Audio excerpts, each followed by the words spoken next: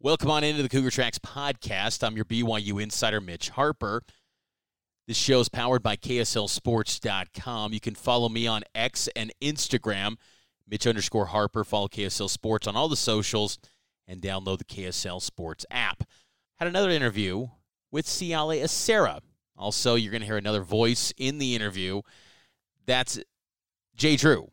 So there's questions being tossed back and forth between the two of us to the freshman linebacker from Timpview High School, who's a heralded prospect, getting ready for potentially his debut with the BYU football team. Welcome back into KSL News Radio, your legacy home of the BYU Cougars. Here with BYU linebacker Siale Esera, kind of getting to know a heralded freshman here into the program. How's year one been for you, Siale?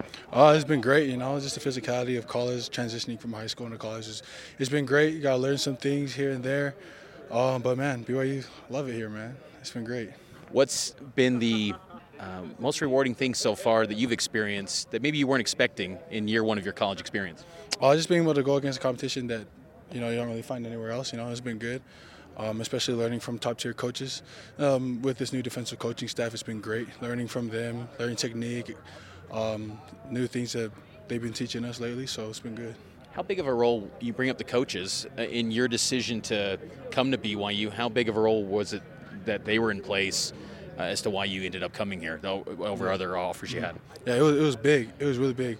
Knowing the experience that they bring, especially Coach Hill and Coach Enna, pertaining to me and my position, it's been great. The knowledge and experience that they bring and they teach me and the standards that they hold me to, second to none, man. It's been great. They've taught me a lot of things I didn't know as a high school athlete, and just learning from them gives me the greatest opportunity to further myself in the physical aspect of this sport. How much have you played this year? About how many plays? I know you were kind of dinged up, so take us through how often you've been on the field. Yeah, well, I haven't gone. I just got back from injury, so this will probably be last week, and this week has kind of been my first week coming actually back, physical contact and everything. So it's been good. You've dressed, but you haven't been in a game? Yeah, no, not yet. Okay. What are your expectations for Saturday? If they need me, I'll be ready. That's kind of my mindset that I have going forward. Just making sure that I'm prepared. I prepared myself to the best of my ability, and that if they call on me, that I'm there and I'm ready to play on the field. What linebacker spot would you play, or can you play all three? Yeah, all three, or Mike more specifically. So a middle linebacker. So Mike specifically, but you could play, what do they call it, Rover, or Rover. I can never remember all the names. Yeah. Has there been talk maybe eventually getting you to the D end? Is that maybe the career arc potentially for you? Maybe. I don't think so right now. So I'm good. I love linebackers, so that's kind of my forte right now. So it's been great. How deep are the connections you have to BYU within your family? I know your father works in the athletic department, but just maybe speak to the connections you've had to this program over the years. Oh yeah, I've had a lot of connections. As you mentioned earlier, my father works here, obviously. And I've had a couple uncles that played here. His name's Ifo Pili, played here for back then and went to the NFL. I also had another uncle called Ifo, Junior Pili, sorry. But yeah, I've also had other cousins and such come through this program, such as Keenan, Trajan, and JoJo, all these other guys. Those are kind of my connections to this program. Were you kind of surprised Keenan left?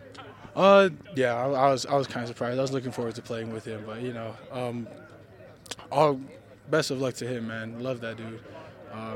He's a great guy, great football player. So do miss him though, but I'm sure he's having fun down in Tennessee. So it'll be good. I know this is always kind of an awkward question, but when you speak about yourself, what do you feel like your strengths are when you are on the field and get an opportunity? Yeah. What do you feel like you're best at the linebacker position? I think one of my things that kind of set me apart from other linebackers in football is that my size and my speed for it. It's been, I think I'm much oversized for a linebacker, but I can move just as well as any other one on the field. So how hard was it? You were really highly touted, obviously. How hard was it to not be quite 100% and kind of start the season slowly for you guys? It was pretty hard. I'd say so myself. It was a heartbreaker when it happened, and I'm not gonna lie to you. it took a toll on me. I'm not gonna lie. So, but just seeing coming back and playing with the boys, you know, it just made it that much more sweeter, you know. And so, but yeah, so it's been good. And again, what was the setback that you experienced? I tore my MCL, and so it was good. So. Same thing TCU's quarterback did, I guess. Mm-hmm. Medial collateral ligament. So when did that happen? That happened almost last week of fall camp. Okay. So it was good. Just impressions of TCU's offense. Oh yeah, they're a great offense, man. Unfortunately, we don't get to play against their quarterback that, like you said, got injured. But we can't underestimate them going into this game. They're really good. They're really physical, especially their running back. He's really good. He's really physical. He's a hard runner downhill. He can make cuts through the gap. Their three-step passes are really good. Their whole offense is great. So yeah, you just can't overlook them. You know, even though that they have a player down right now, so you just can't overlook them. This is a Big 12 game. How big of a role was that for you, playing in a Power 5 conference? I mean, do you think you would have came here at the BYU still been an independent? That's a good question. I think so. I think I would have still came here regardless. I think a big part of it was Coach Kalani and the coaching staff that he was building already here. So I think regardless of whether or not we came into the conference or we stayed independent, I was going to come here.